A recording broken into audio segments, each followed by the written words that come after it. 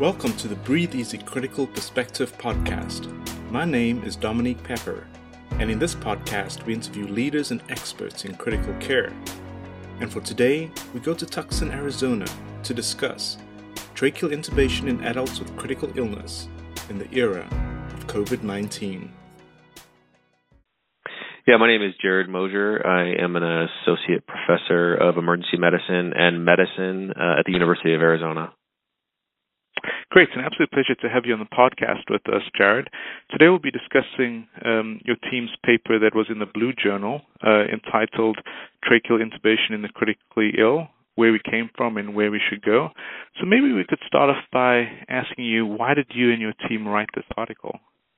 That's a great question. So I'm the national course director for the difficult airway course for critical care, and the other authors, Calvin is the national course director for emergency medicine, Adam is the national course director for anesthesia, and so we do these courses around the country, and one of the things that we're noticing is that there is a wide variability in the airway experience that people have when they're practicing in the ICU that even persists today with people in fellowships. So everywhere from people get no airway training to a couple weeks of intubating in the OR to an extensive training program, and then they get a job after a fellowship and thrust into the mix of doing the airways. And there are also a lot of hospitals that have hospitalists who had no airway training managing patients' airways. And so we noticed that there was a need for an article like this, especially in the face of all of the airway research that's come out in the last 2 to 3 years. Great, and I think uniformity is definitely important. And I thought this paper was particularly relevant in this day and era of COVID-19, where we're having to rethink about how we intubate critically ill COVID patients. So before we get to the COVID-19 patients, maybe you could tell us what challenges intensivists or hospitalists will experience when performing routine tracheal intubations in the critically ill patients. Yeah, it's a great question. I mean, these patients, of all the procedures that we do in critically ill patients, I think I would be hard-pressed to find one that is higher risk than this one. These patients have limited physiologic reserve, they're critically ill, and they need mechanical ventilation, and we have to periodically pause their breathing, give them hemodynamically active drugs to put them on a ventilator to then improve their hemodynamics and their work of breathing and gas exchange. And so that comes at a cost. And if you look at the published literature, there is anywhere between a 25% and 50% or higher complication rate with intubation in these patients. It's the highest risk procedure. These patients are the highest risk patients, and it also doesn't matter who does the procedure. If you look in the paper, we comment about one study that was published in 2018 where they had patients who were intubated in the operating room for an elective surgery, and they just happened to be intubated within 30 days for critical illness by the same group of anesthesiologists, and they found a much lower first-pass success rate, much higher complication rate. So these patients truly are different and with limited reserve. In terms of specific challenges, this was most granularly looked at with the NAP4 self-audit in the UK in 2010, and what they found was that people had limited experience in managing these difficult airways. They had a limited equipment available to them, and they weren't doing assessments for difficulty or recognizing the need to move on to rescue equipment, and they had limited help. And that's uniformly been shown since looking at that as well. There was a analysis recently published of the anesthesia closed claims analyses, and what they found was that in the most recent time period of looking at the database, there was an increase in lawsuits related to out-of-OR airway management. And what they found was that about half of patients had predictors of potential difficulty, but the plan wasn't changed based on the potential difficulty that they were faced with. So how would we recognize difficult airway in a critically ill patient? So we advocate that there are different sources of difficulty. Traditionally, difficulty was determined by difficulty with laryngoscopy. Traditionally, the only devices that you had to do laryngoscopy were either straight or curved direct laryngoscope blades, McIntosh or Miller. And all the challenge with laryngoscopy, or all the challenge with intubation, came with challenges of performing laryngoscopy because you needed to use one of these devices to compress the tongue and soft tissues of the upper airway so that you could visualize the airway for placing an endotracheal tube. So the bulk of the risk came from the procedural aspect of performing laryngoscopy. That is still the case, but less so with the advent of video laryngoscopes. Now with video laryngoscopes, the device will get you a view because the camera is directly on the end of the blade. So the procedural challenge comes from navigating that tube around that corner to get up to the airway. So there is still some procedural difficulty associated with laryngoscopy, and still, maybe up to half of people still try to perform direct laryngoscopy. So there is those challenges. The second challenge that we advocate is assessing for physiologic difficulty, because the bulk of the risk in critically ill patients comes from physiologic difficulties, namely their risk of desaturation during laryngoscopy or hemodynamic collapse with laryngoscopy or shortly after laryngoscopy. And when you combine the two, that's particularly the recipe for death. And you mentioned some of the complications that can occur if you don't adequately recognize a difficult airway. So maybe you could just tell us like some of the complications that we should be aware of that you mentioned in Table 1. The biggest complication is desaturation. So if you are going to intubate a patient, you're most commonly in the ICU going to intubate them for hypoxemic respiratory failure. The patients who are intubated for airway protection, that kind of stuff, are usually done in the emergency department. So when they come to the ICU, they come to the ICU on BiPAP or high flow with pneumonia and hypoxemia, and they then degenerate to the point where they need to be intubated. That's the most common indication for intubation in the ICU. And so the biggest risk factor with them is desaturation during the procedure. And many of the other complications lead to desaturation. For example, aspiration is not really a problem until it leads to desaturation. Gotcha. And so if you give somebody drugs to take away their spontaneous breathing and take away their airway, you have a clock there, and that clock is a race against an inevitable cardiac arrest from hypoxemia. And so pre-oxygenation becomes important, and there are things that limit that. And the most common reason for having to abort an attempt at laryngoscopy is because the patient has desaturated, and then you have to bag them up and try something differently. So the most common complication is desaturation. The next most common complication is cardiovascular collapse, and that's largely because of the drugs that we use are many of them are hemodynamically compromising. All of them take away consciousness, which leads to a reduction in endogenous catecholamines, so on and so forth. And then we transition them to positive pressure ventilation, which has its own hemodynamic complications. Gotcha. So in order to make sure that I expertly intubate my critically ill patients, I've got to recognize the difficult airway, make sure I'm facile with the equipment, be aware of potential hypoxemia, and be on the lookout for potential cardiovascular collapse. So maybe you could walk us through, you got a really good Table 2 that gives recommendations on how to manage these patients and mitigate any potential catastrophes that can occur with either hypoxemia or cardiovascular collapse.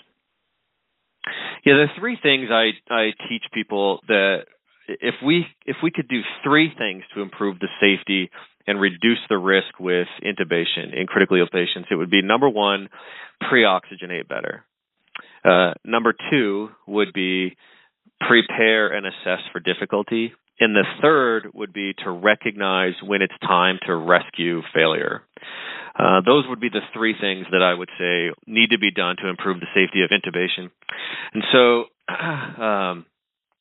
going to Table 2, like you recommended, so they really go along with all of those three things. So positioning positioning has been hotly debated since the early days of intubation, and people have gone through all different sorts of permeations of intubation based on the risk of aspiration versus the risk of cardiovascular collapse.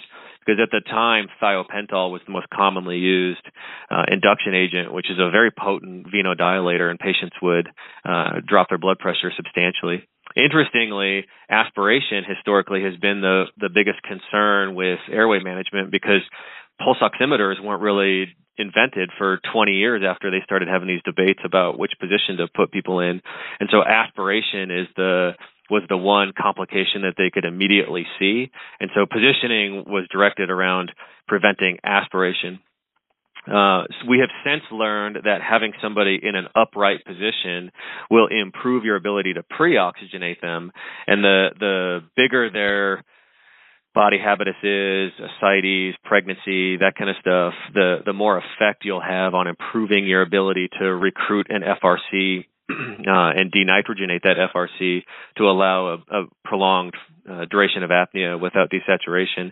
Now, the debate still rests in what is your ability to successfully complete intubation on first attempt based on position. And I think the literature is unclear.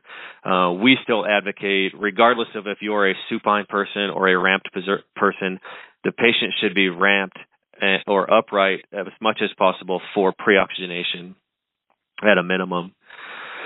And then next, to pre-oxygenate patients, that really requires three things. So the first thing is that you need to have a volume of gas available to draw upon during apnea. That volume of gas is your functional residual capacity, which in a normal patient is roughly 25 mLs per kilogram. The bigger you are or the more severe your ARDS is, that volume of gas goes down, your FRC goes down. So in somebody with ARDS, that goes down in proportion, direct proportion to the severity of your airspace disease as defined by your PF ratio. So if you have a PF ratio of less than 100, your FRC goes from 25 per kilo down to around 5 per kilo. And so that volume of gas available to you is quite low. The next thing you need to do is denitrogenate that. And so you want to replace all ambient nitrogen with 100% oxygen. And it was originally thought that you could just pre-oxygenate somebody with a regular non-rebreather at 15 liters for either 8 vital capacity breaths or 3 minutes of tidal volume breathing. That comes from old data in the operating room where they were trying to pre-oxygenate people to avoid having to mask ventilate prior to induction because they wanted to prevent aspiration and passive regurgitation. In our patients, we don't have a tight-fitting face mask, and so when they breathe, they just entrain room air. And you can measure the ability to your ability to denitrogenate somebody by measuring the fraction of exhaled O2 or the end-tidal O2. And what we have found is that with one of our regular non-rebreathers that we all use in the ICU, your end-tidal O2 only gets to about 50%, which means that of that reduced volume of gas in your FRC, you're only able to denitrogenate about half of that, which further reduces your safe apnea time. If you use flush rate, where you turn the oxygen all the way as high as it'll go, that gets you about 50 to 80 liters per minute, depending on your hospital's gas piping. And that gets pretty close to what you would get with a tight-fitting face mask. And then things like high-flow nasal oxygen and BiPAP obviously do a really good job at denitrogenation. So in most patients, if you just do those things, improve your FRC and fully denitrogenate that FRC, you can safely proceed with making that patient apneic and intubating them. Okay, so in the ARDS patients, there's a third variable there, and there's an equation that you can go through. I wrote a paper for the British Journal of Anesthesia that was published in December that goes through this equation and whatnot. But there's an equation that you can estimate your safe apnea time based on those variables. But in the ARDS patients, the third variable that you have to take into consideration is your shunt fraction. So if you have bad ARDS, you have a reduced FRC, it's very easy to denitrogenate that reduced FRC, but it might not be available to you because your shunt fraction is 50% or more. And so in those patients, there may be no duration of safe apnea available to you. So what I do is, if it is a patient, and it's pretty much based on figure 2 in the paper. What I do is, if the rate limiting step for pre-oxygenation is the ability to denitrogenate the patient. So this is a patient who's getting intubated for airway protection, for example. I will pre-oxygenate them with a non-rebreather at flush flow oxygen, and I will have them in the upright position. And then I'll proceed with rapid sequence intubation of those patients. If the patient if the rate limiting step for pre-oxygenation in that patient is because of airspace disease, I will then progress to either pre-oxygenation with BiPAP or pre-oxygenation with high flow. And I don't really have much of a preference between the two. Most of the time, the patient is on one or the other, and I'll just turn the FiO2 up to 100%. If their work of breathing is really high and they're sucking in a bunch of entrained room air, I might switch them to BiPAP and see if that improves it. But I will try to recruit some airspace disease.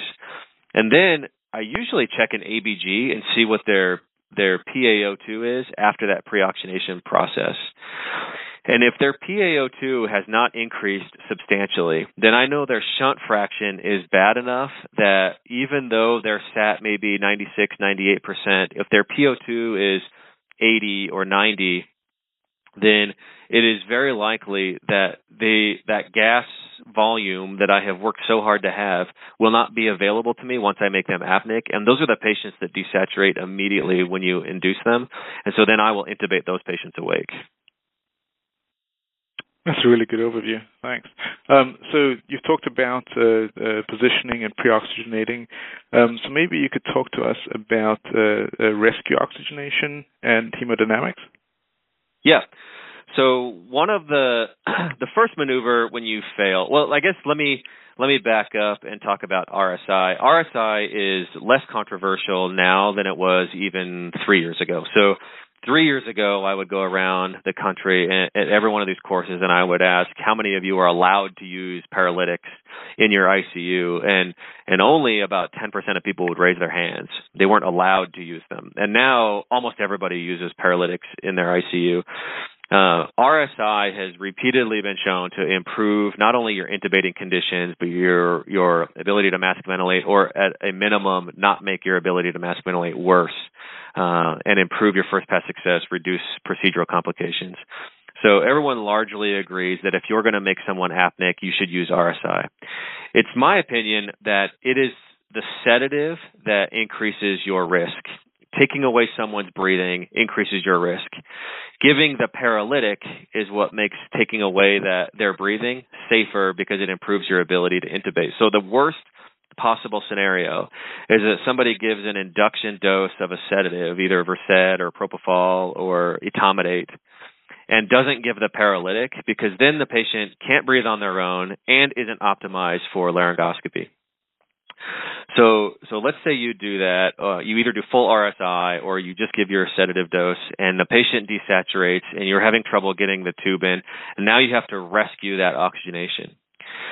The first maneuver should be mask ventilation. And we're all taught in ACLS to do this CE hand grip, and that is a very fatigable grip. You will lose your seal within minutes because it's so fatigable.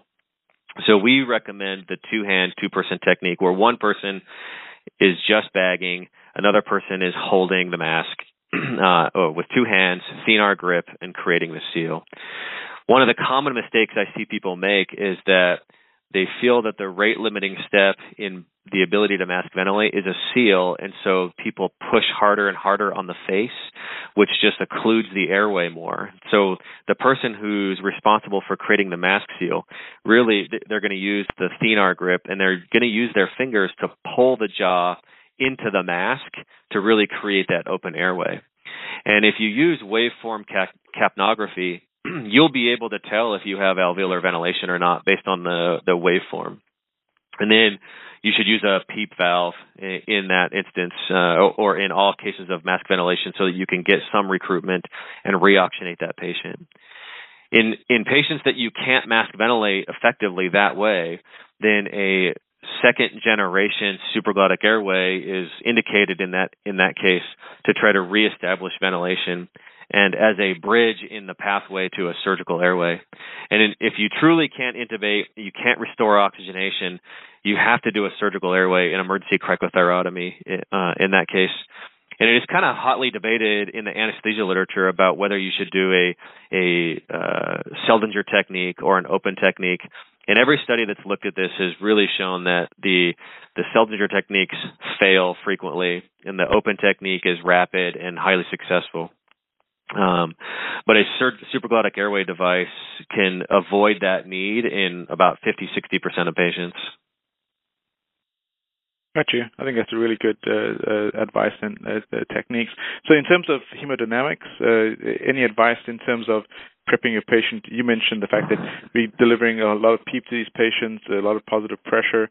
Any advice, especially with these critically ill patients, maybe volume depleted? Or maybe even we've got another group of patients who have pulmonary hypertension. We've seen a lot of obese patients. Any words of advice on them? Yeah, it is really unclear what the right thing to do in these patients is. And so the way I try to approach it is one of the things that can predict decompensation is a shock index. If their shock index is greater than 0.6 to 0.8, depending on which study you look at, they're at high risk of decompensating after intubation. Now, the patient that is already hypotensive before you go to intubate them, you should obviously resuscitate them prior to intubation as much as possible. Fluid resuscitation, early vasopressors, inline norepinephrine.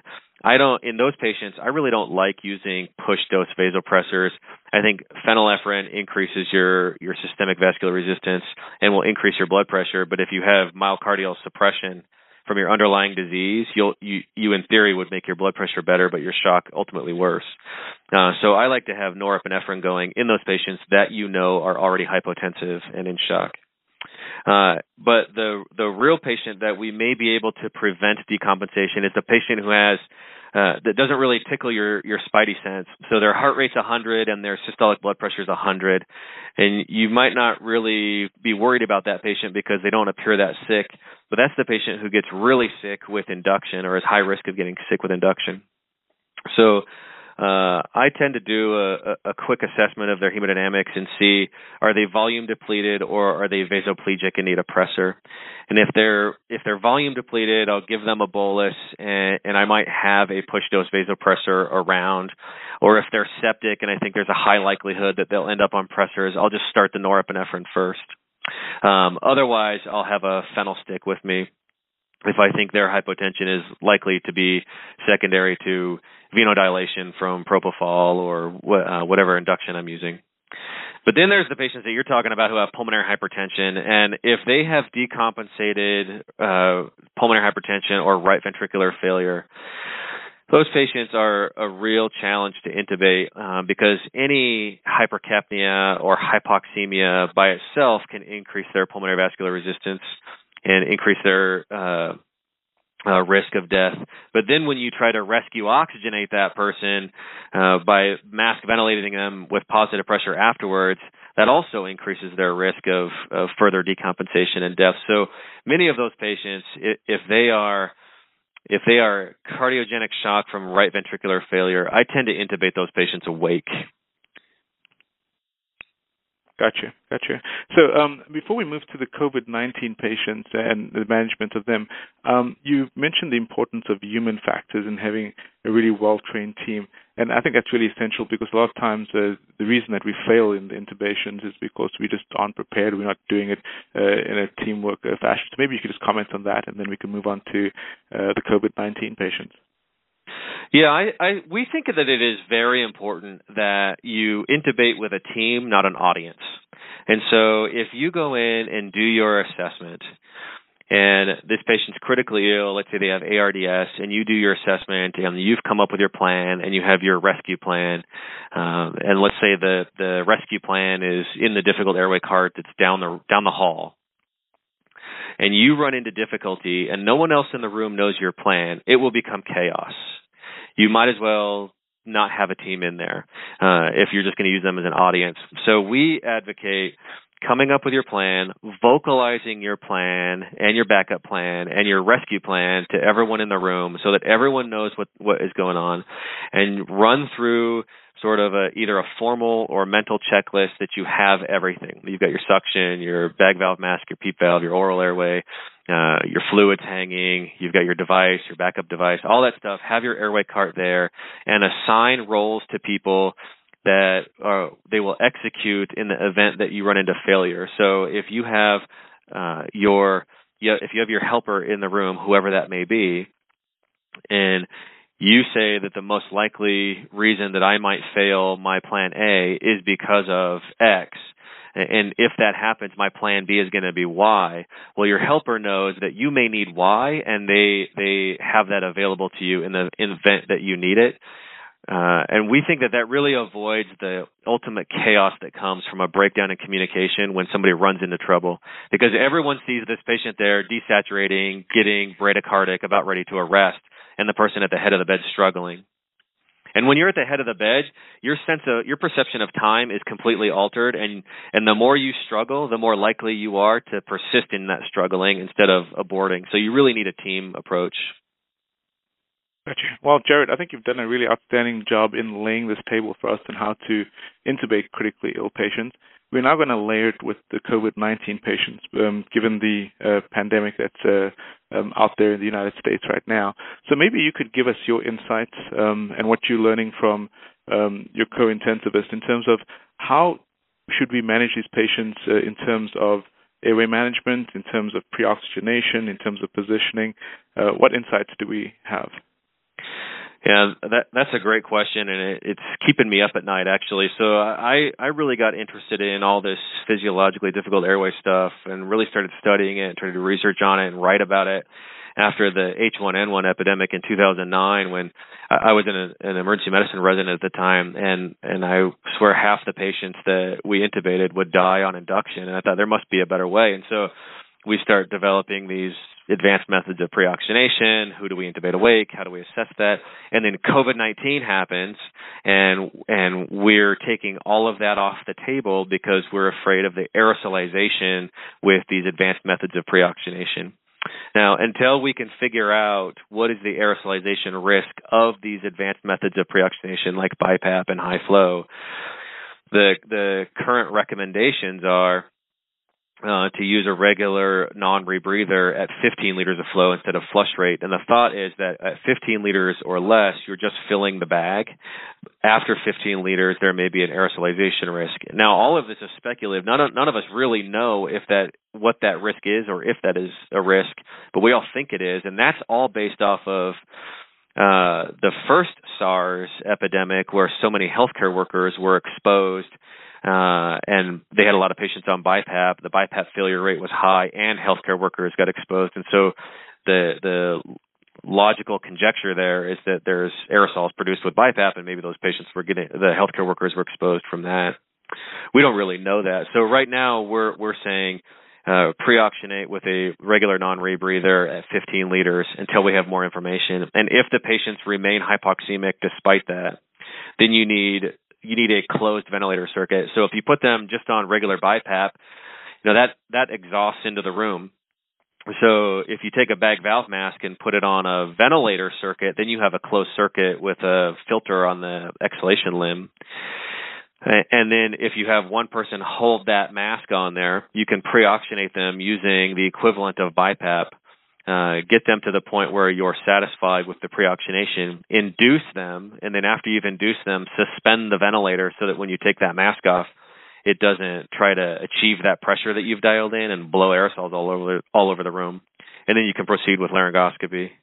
That's until we have more information on what does high flow do in these patients, that kind of stuff. Yeah, and then in terms of PPE, what are you doing when you're intubating? and just post-intubation? Definitely N95 and face shield. When those run out, and we've run out of PAPRs and cappers and those kinds of things, then people are using drapes and whatnot to try to reduce the aerosols produced from the patient with laryngoscopy. And so of the various things I've seen out there, I like the drape better than the box, because the box assumes that you're going to be successful on your first attempt and not need some kind of rescue device. And it would be very cumbersome if you did need a rescue device. And with those big armholes, the aerosols are likely to just come out those armholes. So of those non-PPE available patient protections, I like the drape better. Got you. And then there's some work from China suggesting intubate early rather than later, especially given the fact that you need to put your PPE on. And then have you changed any of your drugs or any of your agents, or are you using pretty much the same? Yeah, good question. So in terms of intubating earlier, I know there is a lot of headache about intubating earlier in these patients because we're not using high flow and BiPAP and those things.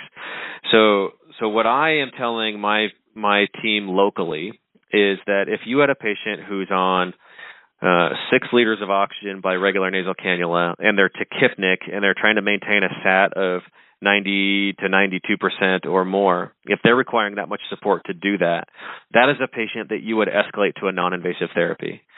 And because we're not advocating for non-invasive therapies at this time, any further delay in intubating those patients, like escalating to a non-rebreather, increases their risk of a rapid desaturation on induction. And so what we're advocating, at least locally, is that you should intubate those patients earlier based on the information that we have and the resources that we have at this time. Now, that's obviously fluid as things change. Yeah, and a lot of the stuff that we're talking about may change. So the other question I have is, it's very controversial right now, this use of using one ventilator for 2 patients, and some people are saying that's a terrible idea. Other people are saying, you got to do what you got to do. What are your thoughts? This is a real-life train trolley dilemma in what to do about these patients. When you run out of ventilators and you have more patients that you need, the Department of Health and Human Services came out and said that it's illegal to ration care in these patients. There's a multi-society guideline saying don't cohort patients on a ventilator. But here's my thought. Can it be done? Yes, it technically can be done. But if you want to cohort a bunch of patients on a single ventilator and they were intubated for airway protection and they don't have airspace disease and their lung compliance is fine, then that's one thing. If a bunch of people shot in Las Vegas, that's one thing. If you're intubating patients with ARDS, then I get the sentiment of trying to do the most good for most people, and we've all decided amongst our group that I'll probably be the first one to try it because I that's just my personality. But the probability is that that's the way to do the most harm for the most people, because it will result in an endless reshuffling of patients as their lung disease and their lung progression changes, because they'll have to be matched based on lung compliance, recruitability, size. All of that will change from a moment-to-moment basis in these patients with ARDS. And so my philosophical opinion is that it's an efficient way to lose the most patients at the most time with one ventilator. So some people have said, the risk of aerosolization due to high flow or BiPAP is high, but what happens if we just cohort all those patients? If you've got enough patients and you have enough ventilators, maybe create an area in your hospital where you have those patients on high flow or on BiPAP. What are your thoughts on that? I think it's tough because we want to save all these patients, right? But if you suggested something to a firefighter or a police officer that would you do something that would potentially increase the environmental risk of your team? They would most likely say no. They have to secure the scene first. And so that's essentially the dilemma that we're faced with. There is a possibility that we don't know the answer to yet, that putting people on high flow or BiPAP increases the aerosol risk to the environment. and people are running out of PPE. So I don't know the answer to that. I think in theory, you could potentially get away with that if you have the appropriate PPE. However, if we're talking about aerosols, not droplets, those aerosols are going to linger around for a while and increase the risk of exposure to any healthcare worker that goes in that room. Tough decisions. Yeah. I mean, we really are faced with a real-life train trolley dilemma with no good answer. Yeah. So in terms of questions that you think need to be answered, because a whole bunch of people are doing research now in airway management and ventilation management of these patients, what would you say maybe 2 or 3 top topics that people need to really nail down in order to, at the end of this COVID-19 pandemic? Specifically related to COVID-19? Yeah. What is the aerosol risk what is the true aerosol production risk with high flow and BiPAP? I think that is the number one thing that needs to be answered. To me, if we could bring those back into the fold safely, not only for patient management but for pre-oxygenation, I think that would really reduce the death rate in these patients. It would reduce the requirement of having to cohort on ventilators. I think it could be a game changer for thousands of people. That is the number one thing. And then number 2 is, what's going on with this myocarditis and cardiogenic shock that people are seeing. What is the best way to treat that? Gotcha. To me, those are Jared, number 1 and 2 related to airway management. Got you. Well, Jared, I really appreciate you allowing me to put you on the spot and ask you these questions about COVID-19, especially since there's very little data out there. As we draw to the end of this podcast, I just want to give you the opportunity to leave our audience with maybe a few key messages or pearls, or maybe even just tell us about stuff that we haven't covered in this podcast that you think the audience should know. Well, first, I want to thank you for the opportunity to come on the podcast and talk about airways and talk about the stuff that keeps me up at night. In terms of parting thoughts, I would say, as intensivists, we're supposed to be the experts in life support, and in order to be that person, I think we have to be experts in putting patients on life support. And the 3 things that we can do to improve our ability to do that safely is, like I said earlier, pre-oxygenate better and more thoughtfully, do an assessment for difficulty, both anatomic and physiologic, and prepare based on that difficulty with your team, your stuff, your space, and then recognize when our primary plan has failed and we need to rescue that with our second and tertiary plans. I think those things, if we just focus on those things, we will dramatically improve the safety of this procedure. Got you. An absolute pleasure to have you on the podcast. For the audience, Jared and his team's article came out in the Blue Journal. It was initially published in January of 2020, and then the paper version came out in April 2020, entitled "Tracheal Intubation in the Critically Ill." Thank you very much, Jared. An absolute pleasure chatting with you. Thank you. You too. A big thank you to Dr. Mosier, and a big thank you to all of you for listening to the Breathe Easy Critical Perspective podcast. I'm Dominic Pepper for the American Thoracic Society.